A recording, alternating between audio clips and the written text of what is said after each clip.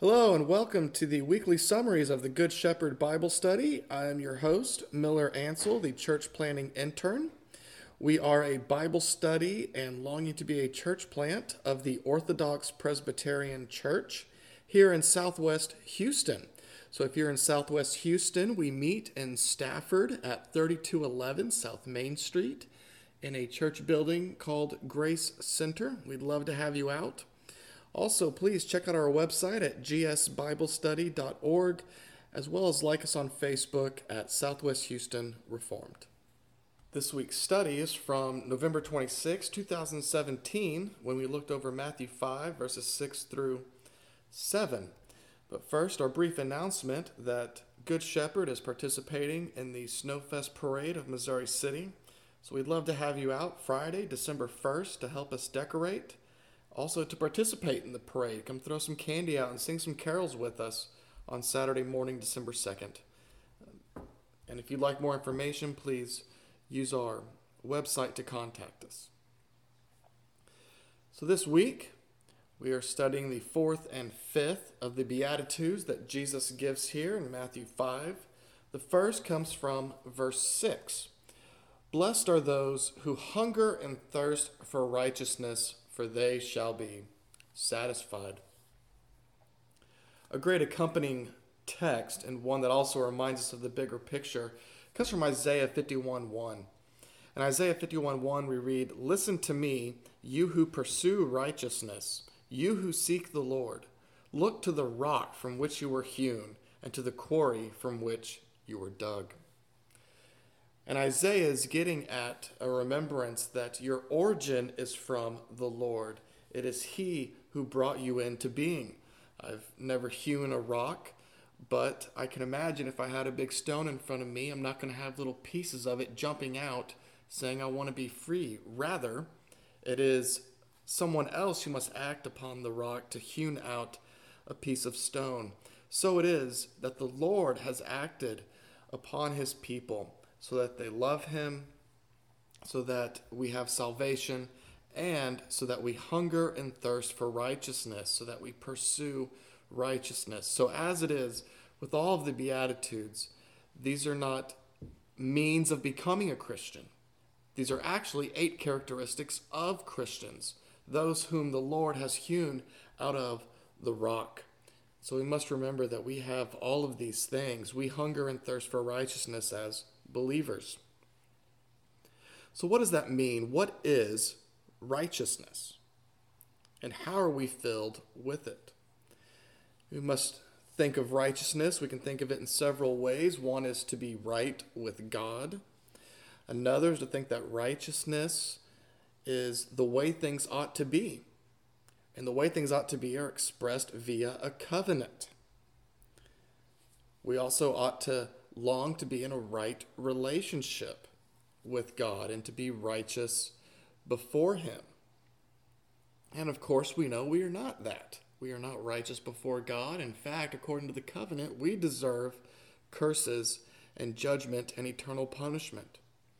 But rather, we are filled with the righteousness of Christ. He has credited to our account all that Jesus has done. His perfect life, His death on the cross is now ours. And so righteousness, it's not simply our justification before God, and it's not simply our sanctification throughout this life, but it also includes our glorification. And I really think that's what Jesus is getting at in these Beatitudes, and this will come into play a little bit more next week, but there is a certain end times dimension to all of these. Those who mourn will be comforted, that is, when Christ returns. Those who are meek will inherit the earth, that is, when Christ returns. So those who hunger and thirst for righteousness will be satisfied when Christ returns. That is, at our glorification, when all that righteousness that is credited to our account, the Lord sees and says, "You are my sons, you are my daughters, and you may enter in through the gates into the new heavens and the new earth." We can also note that hunger and thirst, it's really an incredible metaphor that our Lord Jesus uses because hunger and thirst are something that are constant within our daily lives. We are never filled with food or drink this side of heaven. Nobody drinks a cup of coffee and eats a cold slice of pizza in the morning and says, I don't want to eat anymore today. And they certainly don't say, I don't want to eat anymore the next week or the next month. Rather, hunger and thirst are a constant need in our lives with physical food. How much more is it for our soul to hunger and thirst for righteousness? We need the constant feeding of our souls, daily prayers, daily reading of the Word of God, and most certainly weekly corporate worship with the saints. So there's a great importance and a great reminder here that Jesus gives of feeding our souls rather than starving our souls. We mentioned last week Mary's Magnificat that she sings in Luke 1 in regards to the poor in spirit. She also touches on this, those who hunger and thirst for righteousness in Luke 1:53.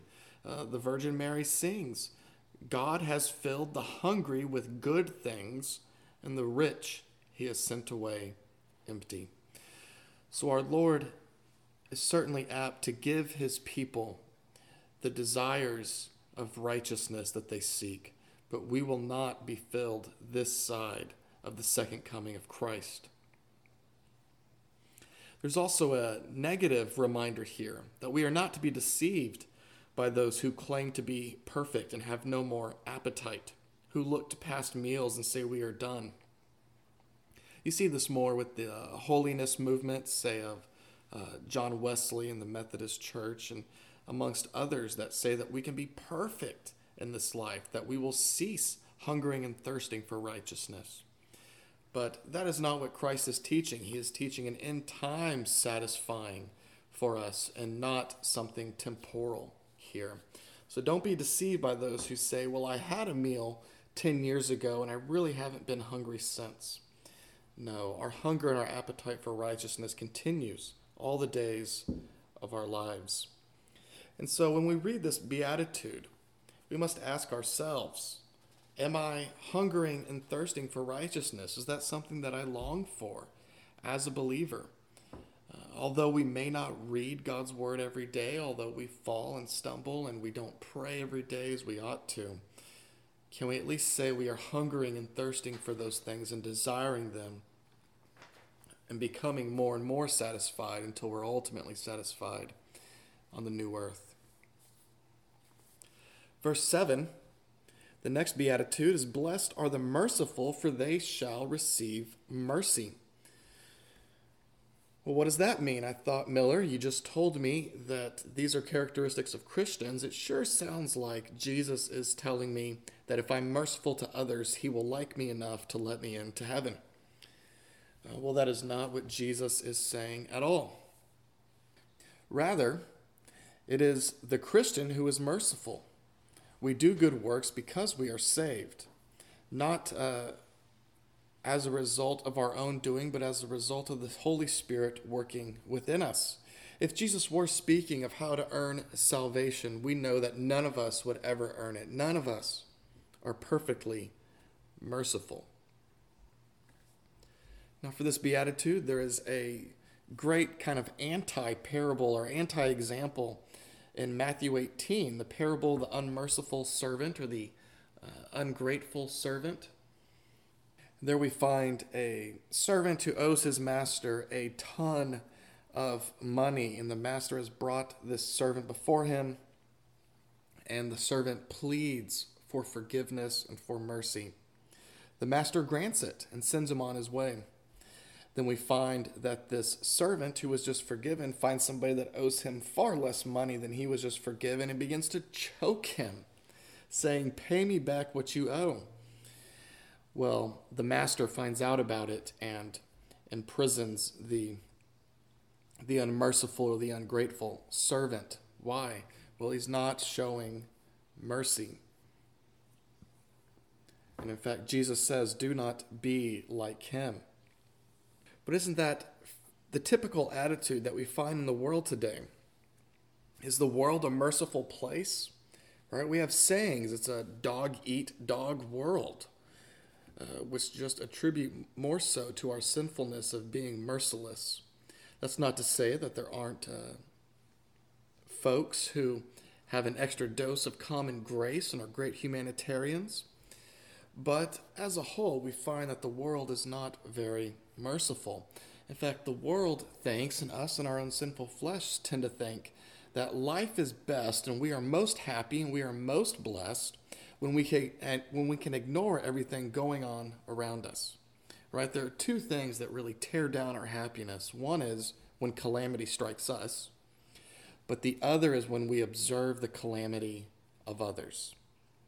When we observe others unjustly oppressed, or sometimes even justly oppressed, we want to ignore it. It's an annoyance.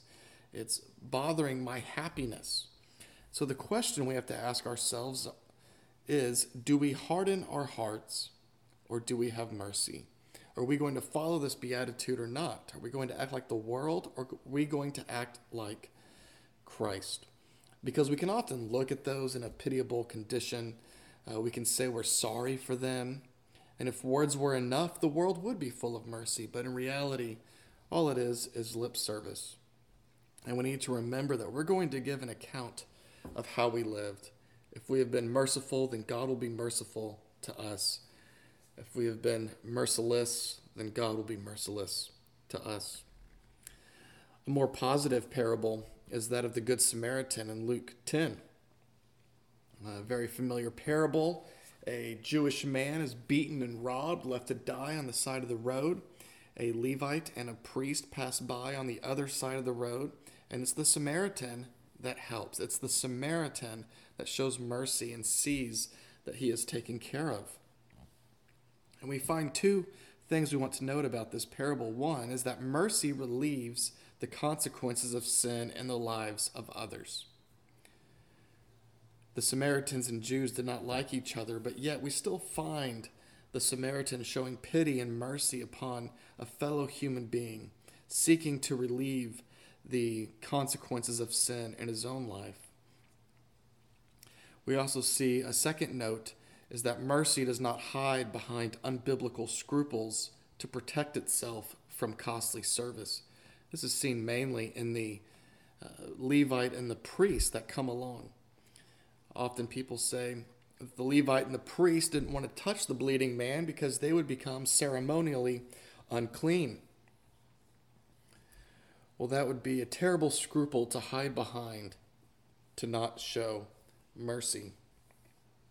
And so the Good Samaritan, it's a great example of how we are to show mercy and pity those to whom the consequences of sin has come. But as great as that example is, there is one that is greater than all others. And that is the Father sending his Son to save sinners. We know that all human beings have transgressed the law of God and we have all offended him. And yet even in the face of offense, he sends his Son to live and die for those whom he loves. That the Father looked down upon a people and pitied them enough to send Christ. And so we see that mercy is associated with men and their misery, that mercy looks upon the consequences of sin and relieves it. And that's just what the Father does. He looks upon the consequences of our sin and relieves it through Jesus. But consider how you feel against someone when they've transgressed you. Can you show them mercy? Can you imagine if in the Good Samaritan, the Jewish man who was beaten by the side of the road had previously robbed and assaulted the Samaritan's wife? How much more incredible is it then that the Samaritan would show him mercy? Perhaps that didn't happen in the parable, but that's exactly what's happened with God. We have offended him, we have broken his law, we have transgressed his covenant, and yet he still seeks to heal our wounds through the wounds of his Son. So all praise be to God who shows us mercy. And may we ask ourselves, are we going to be merciful to those around us and pity those who are in the miserable, sinful condition that they are. May it be so. Well, please come back next week as we finish up the Beatitudes, and we'll go verses 8 through 12. And again, remember to check us out at our website at gsbiblestudy.org. Thank you.